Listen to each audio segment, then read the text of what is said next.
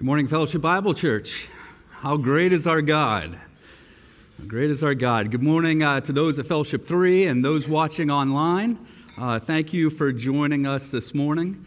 It's good to see everybody, and more as we gather together, more and more faces. I really miss seeing all of you, so it's great to be back. This is the second week in a two-part series. We wanted to take some time out of our progression through the book of Romans to do a 2-week series on the Old Testament, particularly the law, and how it relates to the book of Romans as we've been going through it. And so last week, we set aside time to look at the big picture purpose of the law. And how that relates to the fulfillment of that through the giving of the Holy Spirit at Pentecost. And so we looked at the purpose of the law being this thing that God had given Israel to define for them how they were to live their daily lives in this new land, to become that kingdom of priests. As Exodus chapter 19, verses 5 and 6 said, it says, "Now, therefore, if you will indeed obey my voice and keep my covenant, you shall be my treasured possession among all peoples, for all the earth is mine, and you shall be to me a kingdom of priests and a holy nation." And so God had given this to them, but as we looked at last week, there was a problem. God knew it from the very beginning, that the heart of man was far from him.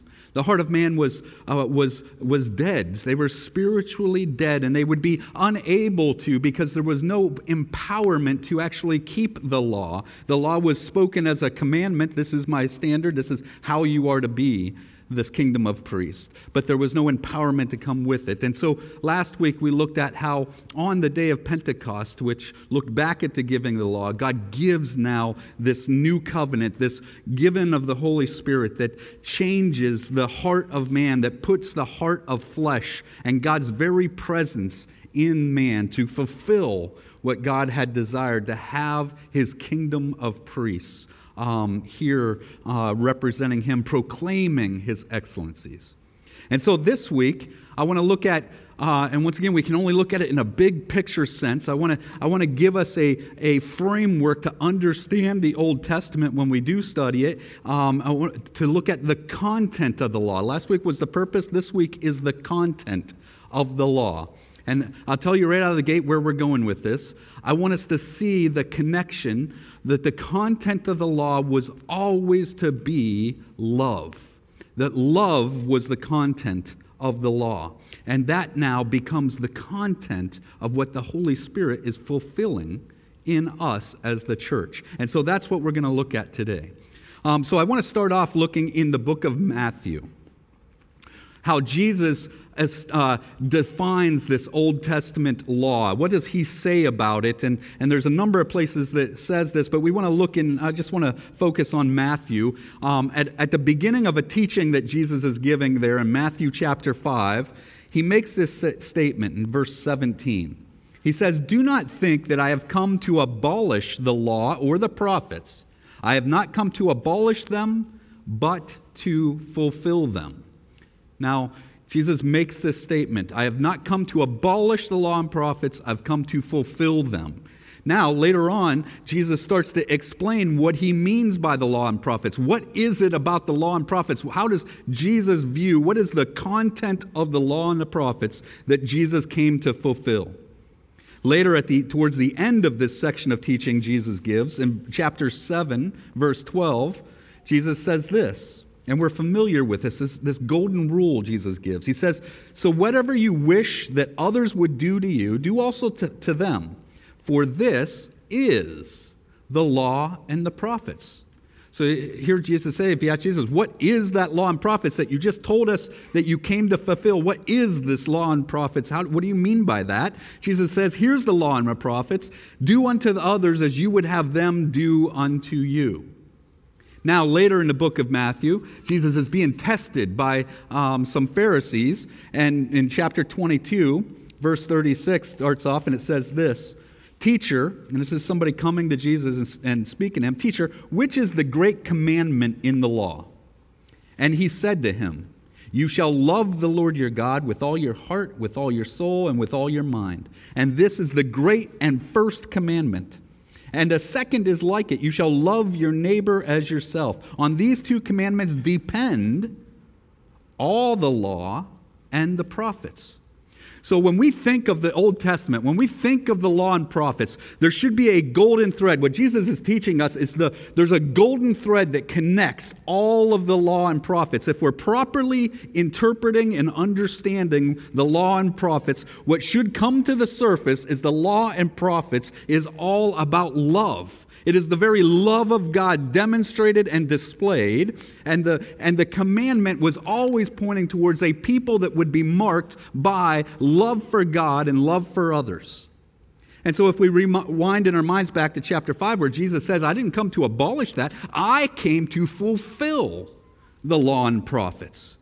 Now, sometimes when we read that, we picture Jesus meaning that he was going to do external actions of every jot and tittle of the Old Testament law. He washed his hands every time he's supposed to wash his hands. He purified himself every time he's purified.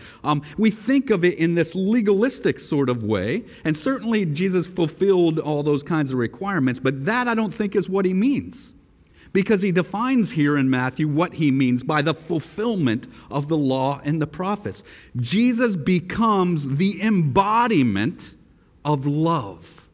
He becomes the embodiment of God's presence in this world, God's very love in the flesh. He fulfills the actual content of what the law was always meant to be. Jesus fulfilled it, not just in the actions of the external, thinking of it legalistically, but in the heart and the soul of what the law was meant to be. And remember, last week we looked at, it was always about revealing. This Old Testament law couldn't produce this heart change in the heart of man. It revealed the brokenness of man. And Jesus comes and showed this is the heart of the Old Testament law and the prophets, everything that God's been about. And so when we go review, and if you want to turn to Exodus chapter 20, I just want to quickly go through this. And we're going to start just by looking at the Ten Commandments as an example. And we'll go through this quickly, but the Ten Commandments can be summarized by love. The first 4 of those commandments is love for God. The next 6 are all love for others. But it's love in the commandment sense of this is what love should look like in these specific external actions, things you shouldn't do type of things. And so God gives this to man. And let me just refresh your memory if you don't have them memorized. Exodus chapter 20, verse 3, you shall have no other gods before me. Then the next commandment, verse 4 through 6, you shall not make for yourself a carved image or any likeness of anything that is in heaven above, or that is in the earth beneath, or that is in the water under the earth. You shall not bow down to them or serve them, for I am the Lord your God, and a jealous God, visiting the iniquity of the fathers on the children to the 3rd and 4th generation of those who hate me, but showing steadfast love to thousands of those who love me and keep my commandments. The 3rd commandment in verse 7, you shall not take the name of the Lord your God in vain, for the Lord will not hold him guiltless who takes his name in vain. And the 4th commandment in verse 8 through 11, remember the Sabbath day to keep it holy. 6 days you shall labor and do all your work, but the 7th day is a Sabbath to the Lord your God. On it you shall not do any work in it. You, your son, your daughter, your male servant, female servant, your livestock, the traveler within your gates. For in 6 days the Lord made heaven and earth, the sea and all that is in them, rested on the 7th day. Therefore the Lord blessed the Sabbath day and made it holy. See, these first 4 commands gave specific commands of actions of what it looks like in an external sense to have a heart that loves the Lord. Right? A heart that loves the Lord holds him in his proper honor, his proper respect, and glorifies his name. Doesn't put anything else ahead of him or in front of him or give our worship and devotion to anything else. We rest in his provision for us, in his creation, and all that he has given that is good. We love God. The next 6 commandments, loving others.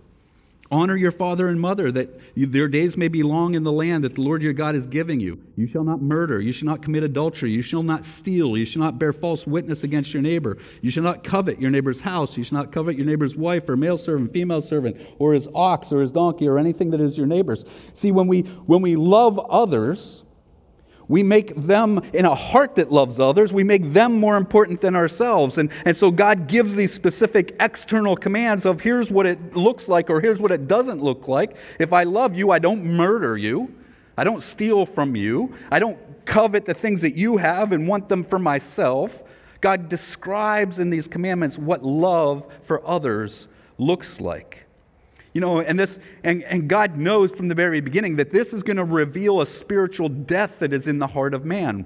And it has been true from the very beginning, from the fall. You know, the first time the word sin is actually used in the scripture isn't in Genesis chapter 3. Genesis chapter 3 describes the death of man that occurs. And the outworking of that death is started to be shown in chapter 4 when Cain murders Abel. Right? That is the outworking now of this death. It is a heart that hates. A heart that is willing to kill you for my own anger, for my own jealousy, for my own whatever reason. I am now willing to do these things marked by hate. And then when we really understand sin, that's what we can see at the heart of all sin. See, the law doesn't just tell me, oh, you lied and you weren't supposed to lie. See, this is what it means in the New Testament when it says you broke one, you've broken them all. Because when I lie, what that reveals is a cold stone, dead heart that hates. And so that's why I've broken the whole law, because the whole law is marked by love. And so the external commandments reveal a heart that is hateful, that makes myself more important than others, and that reveals the deadness of my soul apart from God. See, this was the problem with the Pharisees had. In Jesus' confrontations with the Pharisees, and there's lots of examples of this. I just want to share for you the one out of Luke chapter 6 for a moment. Luke chapter 6, here's an account of the Pharisees. Now, as I read this, I want you to look for, are the Pharisees loving one another, loving those that they're supposed to minister to, and being a fulfillment of the law, or are they doing the very opposite? Luke chapter 6, verse 6 says this, "On another Sabbath, he entered the synagogue and was teaching. And a man was there whose right hand was withered. And the scribes and the Pharisees watched him to see whether he would heal on the Sabbath, so that they might find a reason to accuse him. But he knew their thoughts, and he said to the man with the withered hand, 'Come and stand here.' And he rose and stood there. And Jesus said to them, 'I ask you, is it lawful on the Sabbath to do good or to do harm, to save life or to destroy it?' And after looking around at all of them, he said to him, 'Stretch out your hand.' And he did so, and his hand was restored.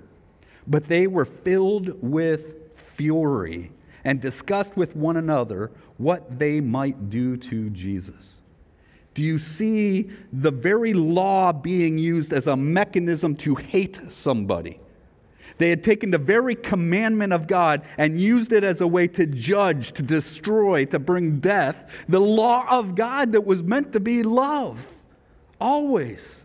And so Jesus' criticism of the Pharisees, because they had corrupted the very nature of the law, they had not interpreted it correctly, and they certainly weren't applying it correctly. They used it as a way to try to judge Jesus, and they certainly had no care or concern for this man that had just been healed. This man with a withered hand had just been healed. There should have been a celebration for this man. They should have thrown a party for this man. There should have been embracing going on. Instead, they respond with anger and hatred. See, the law was being corrupted from the deadness of our souls. We do this. We do this as sinners. We use rules to justify ourselves, to make ourselves holier than thou, to make it all about me, and that reveals a deadness, a heart that is cold because it doesn't have the love of God. That's what happens to us as unbelievers. That is the position that we find ourselves. That is why we are dead. So what does God do? How does now, last week we talked about the Holy Spirit fulfilling the purpose that the law was always about, to create this kingdom of priests, to be this daily sustenance for life. What is and I called it in your notes, the secret ingredient? What is it that actually happens when God pours His Holy Spirit into your life? What is the key ingredient there? What is that empowerment that happens? We'll look in Romans and a few other passages. We all know that the fruit of the Spirit is love. See, there is something now that is going to change. There is something that Jesus is going to complete, fulfill, not just by His actions, but in a people because of His finished work on the cross and His pouring out of the Holy Spirit and His resurrection. He is now fulfilling, creating this people that have a heart marked by love as the Holy Spirit comes into their lives. Romans chapter 5, verse 5 says this. Here's what the Holy Spirit does in your life, in my life. It's not a mystical thing. We can understand it. Here's what the Holy Spirit is doing. It says, and hope does not put us to shame because God's love has been poured into our hearts through the Holy Spirit who has been given to us. God's love is poured into our hearts. See, the very love of God, the moment you put your faith in Christ, the very love of God is poured into your heart by the Holy Spirit taking presence in you. And this is love in two senses. It's love in a sense that we now have God's love for us in our very person. That is what brings us to life. That is what gives us this heart of flesh, no longer of heart of stone. We now have the love of God present in our heart. And it's also, in a second sense, it is the love of God now being poured out in our hearts that we are now able to flow out and to love others. There is now an empowerment for us with this new heart to be able to love others. Because we know 1 John tells us that God is love. So it makes sense when He takes up His residence in our lives that it is love that is being poured out into us. It is love that is the encapturing beauty, the great and mighty thing that God is doing. Quickly, turn to the Gospel of John, chapter 15. This is the chapter that starts off, by the way, with Jesus saying, I am the true vine, you are the branches. What does Jesus mean by the true vine? Well, Israel was always called the vine of God. They were supposed to be God's vineyard that produced this fruit and that God would use to bless and to create His wine from. But they never fulfilled it. They produced bloodshed instead of righteousness and justice. Now Jesus comes and says, I am the true vine. I will accomplish the fruit of God by you, disciples, abiding in me. And he goes on, so he starts off those first 8 verses and tells us how important it is for us as Christians to abide in Christ. And then starting in verse 9, he starts to describe for us what it means to abide in Christ. And listen to how Jesus says it. Starting in verse 9, he says, as the Father has loved me, so have I loved you. Abide in my love. How do we abide in Christ? We abide in His love. It is His great love for us that we look at, that we exalt in, that we glorify, that we thank Him for, the gratitude of our hearts, because He has loved us. Jesus' love has been poured out for us. And so we are enamored, we are captured, we are brought to life by the love of Jesus for us. So if we want to abide in Him, we abide in His love. And then that love that we are abiding in, he goes on to say, you abide in my love just as I have kept my Father's commandments and abide in His love. These things I have spoken to you, that my joy may be in you, that your joy may be full. This is my commandment, that you love one another as I have loved you. So now if we're a branch in this vine, the vine is Jesus pouring His love into us. And that is our life-giving sustenance. That is what the Holy Spirit is doing in our lives, the love of God for us. And then we can now produce that fruit. We can love others because we are given the love of the Creator of the universe. We have the power now. We have been made new to love others more than ourselves because we are connected to this vine. And that is the abiding in Christ that happens. See, God loves us so much. If we could spend the whole sermon just on how much the love of God is for us, that is what will bring us to our knees before this incredible, beautiful God. See, for God loved us so much. See, we don't have to, sometimes, and if you are not a believer here tonight, or even if us as believers, often the attack on us is that you are unlovable. You are separated from God. You deserve death. You deserve to be separated from God. You are an enemy of God, and those are true. You are an enemy of God. We were an enemy of God. But that's what makes God's love for us so grand and so glorious, because while we were yet sinners, Christ died for us. While we were yet sinners, while we were His enemies, Jesus goes to the cross and He dies for us. That kind of love is mind-blowing. I mean, when we look in the world, we recognize love when a teacher lays down her life for the students, or we recognize that love for people that deserve it. We don't recognize the kind of love that lays down their life for their enemy. But that is precisely Christ's love for us. It's glorious. And so we abide in that love. And that love is now allowed to flow through us to love others around us. And so we love even our enemies because we have the love of Christ poured out in us. We have been given a new heart. We have been empowered to do this. Not because the external laws tells us this is how we have to act to look like we love. But no, we have a heart change now that says, you know what? The creator of the universe loved me and has my back. I'm taken care of. I'm now free. What am I going to do with my freedom? You know what? There are people around me that need lifted up. There are people around me that need to know the love of God. There are people around me that need justice. There are people around me that need provided for. There are people around me that I can now pour my life onto, not because I need any kind of righteousness. The reason I can love like that is because my righteousness has been taken care of. I've been liberated now to love. Turn with me to Ephesians chapter 4. I want to camp here in this passage a little bit in Ephesians chapter 4. See, Ephesians chapter 4 and Ephesians in many ways is parallel to a lot of the truths we've been learning in the book of Romans.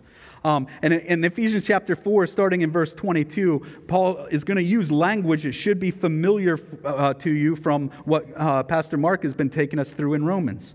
He starts off in verse 22 telling us to put off our old self. Remember, our old self has been identified now with the burial of Jesus Christ. The old self now doesn't have to control us. It is the old leaven that has been left behind.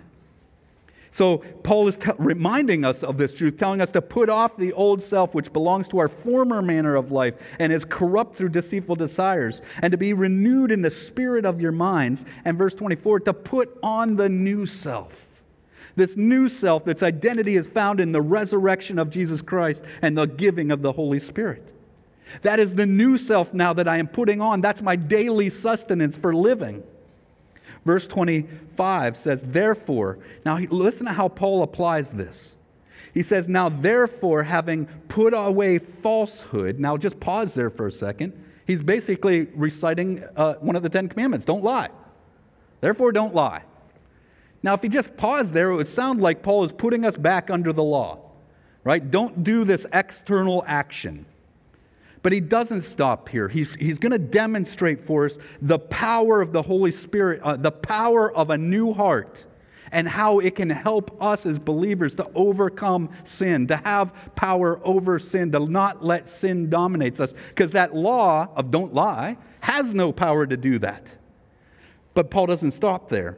He goes on to demonstrate here is the power now to overcome. Here is the power to overcome sin in our own lives and to be that kingdom of priests.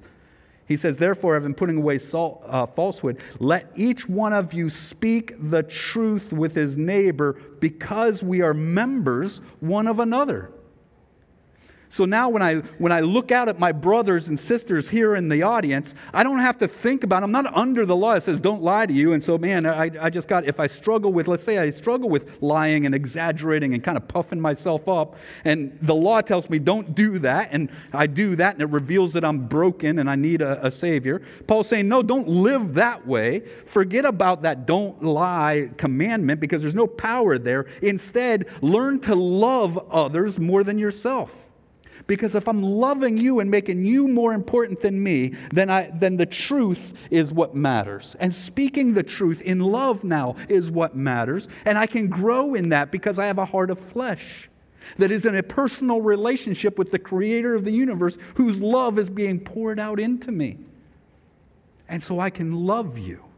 And as I love you and I grow in learning to make you more important to me, I don't need the law that tells me do not lie. It's not simply about not lying. It's about making you more important than me, because we're members one of another. He goes on to say, be angry, do not sin. Do not let your sun go down on your anger. Give no opportunity for the devil. Verse 28, let the thief no longer steal. Once again, another example. Don't steal, right? That's the Old Testament law. But that has no power. Here's where the power comes from. He goes on to say, don't steal. Lost my place here. Let him no longer steal, but rather let him labor, doing honest work with his own hands, so that he may have something to share with anyone in need. Boy, that's flipping the law on its head, right? Do I just sit there and say, well, I can't steal, do not steal, do not steal, do not steal. I got to do that. Well, I want that, so I take it. Now I broke the law. No, there's no power there. Here's where the power is. If I love you and I see a brother in need, I work harder so that I can provide for the brother in need. And in that, I am being reprogrammed into this new creation. I am putting on the new self that doesn't have to worry about being condemned because do not steal, but instead is empowered to learn how to love you so much that I'm going to work harder so that I can provide for you. That's the power. That is what God is doing in our lives. And he goes on to say, let no corrupting talk come out of your mouth, but only such as good for building up as fits the occasion, that it may give grace to those who hear. And do not grieve the Holy Spirit of God, by whom you were sealed for the day of redemption. Let all bitterness and wrath and anger and clamor and slander be put away from you, along with all malice. Instead, be kind to one another, tender-hearted, forgiving one another as God in Christ forgave you. Therefore, be imitators of God as beloved children, and walk in love as Christ loved us and gave himself up for us, a fragrant offering and sacrifice to God. See, for God so loved the world, he gave his only begotten Son.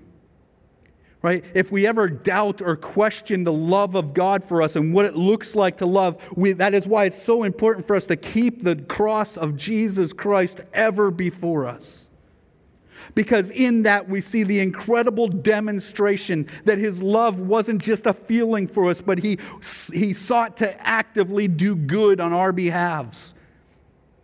And so we keep the cross of Christ and we see that active love for us. And that love now is being poured out in our hearts, and we learn to walk in that love, making you more important than me. And I'm putting off that old self that only cared about my glorification, my benefit, my good. And I see that my good has been provided for by the Creator of the universe, and I am liberated now. And I am liberated now to care more about you, to love you. And Jesus in John 13 says, and it's by this that the world will know you are my disciples, by your love for one another. And so the content of the law, which was always meant to be love, is now being fulfilled by a walk in the Spirit.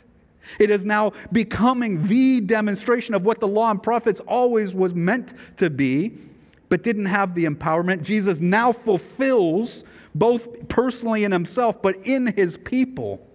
in this vineyard now of God, where people are learning and growing in their love for one another, becoming this kingdom of priests, this shining light on a hill that is showing the world what the character of God looks like.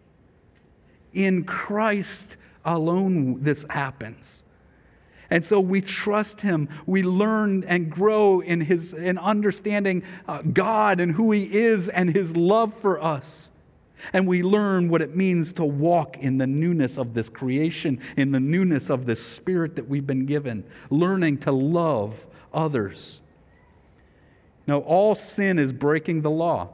And we normally typically think of that sin as, well, I lied and I wasn't supposed to lie. I would like to renew our minds today and say, you know what? All sin is breaking the law of love. You know, that do not lie is just a specific example of what it means not to love. So, we have opportunity as the church. We are the family. You know, we have been adopted and brought together as brothers and sisters in Christ. And so we can look around this room and say, what would Fellowship Bible Church look like if we were growing in making each other more important than ourselves, growing in how I want to provide for you, growing in how I want to learn how to forgive you, to get along with you, to use words that build you up. This is our call to be the church. As Fellowship Bible Church Shenandoah, as you get started down there, this is your call to be that light in that community, to be a people that come together in the name of an excellent, amazing, awesome God who loves us, and be a demonstration and a light of that God's love to that community, with a gospel message that communicates how much this God has loved you, how much He is desirous of being in this relationship with you, willing to reestablish and reconcile the differences, the brokenness that we have, to be in this relationship with Him. And so as we get back into Romans, we're going to see in Romans 8, 4, he's going to talk about that the righteous requirement of the law might be fulfilled in us who walk not according to the flesh, but according to the Spirit. And we're going to see then in Romans chapter 13 where Paul says, owe no one anything except to love each other, for those who love one another has fulfilled the law. Here's the great irony of how God does this. We're no longer under the law. We've been made new. I'm now free to love you more than myself. And the great irony is, as I learn to do that, I'm fulfilling the very law I'm not under anymore. That's the beauty of what God is doing. That's the incredible power of His love being poured out for us. That He loves us that much. His love for us is that grand and that glorious.